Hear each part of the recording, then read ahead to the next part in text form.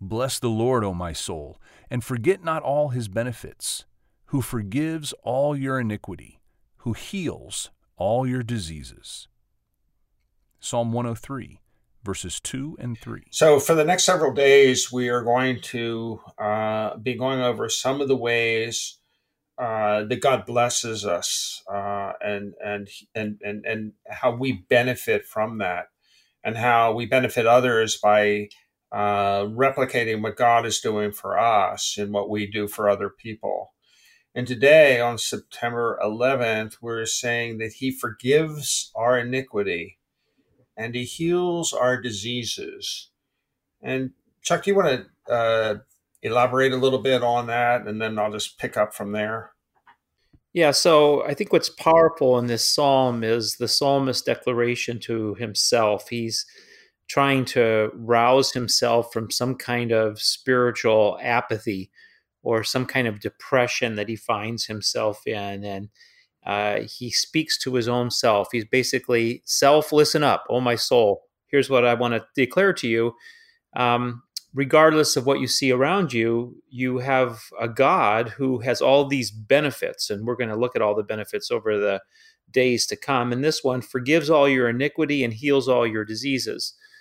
And this comes in wisdom literature as a principle. I've heard people take this to say that God heals, it's his desire to heal all the time, every disease that we're in. And so the implication is if you don't get healing, there must be something wrong with you. And this doesn't really play out in this psalm.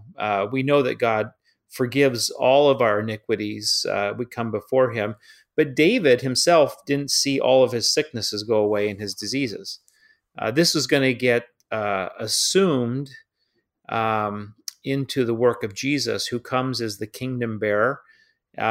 He comes and he takes on our sin, and there'll be quotes taken over from the Hebrew scriptures, especially Matthew likes to do this. And he says that Jesus is saying that he's taking both our sin and our sickness to the cross. And so this idea of healing being found in the atonement of Christ, that this is God's work towards us, that we would experience his bounty in our souls and in our bodies.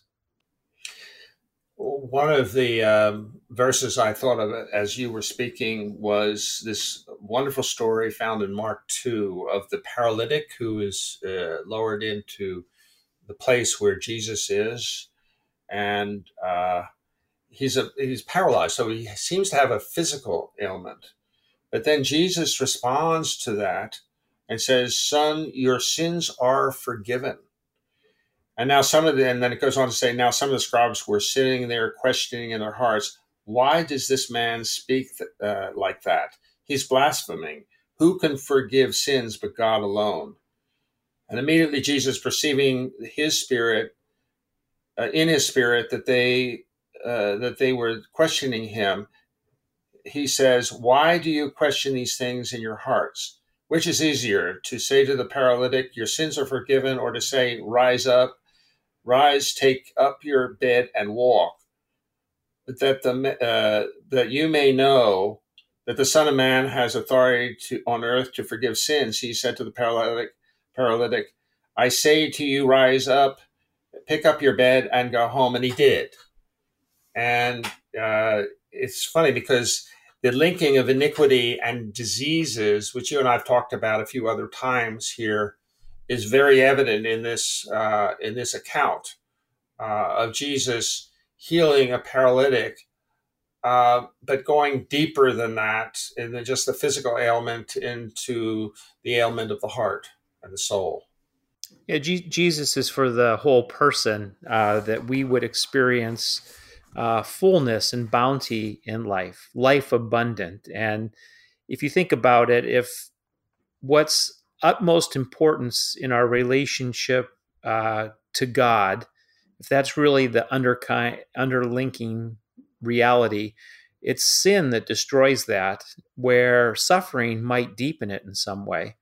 And so there is this ongoing tension, this drag and pull between knowing Christ in his present risenness, that power that would transform sickness to healing and to health.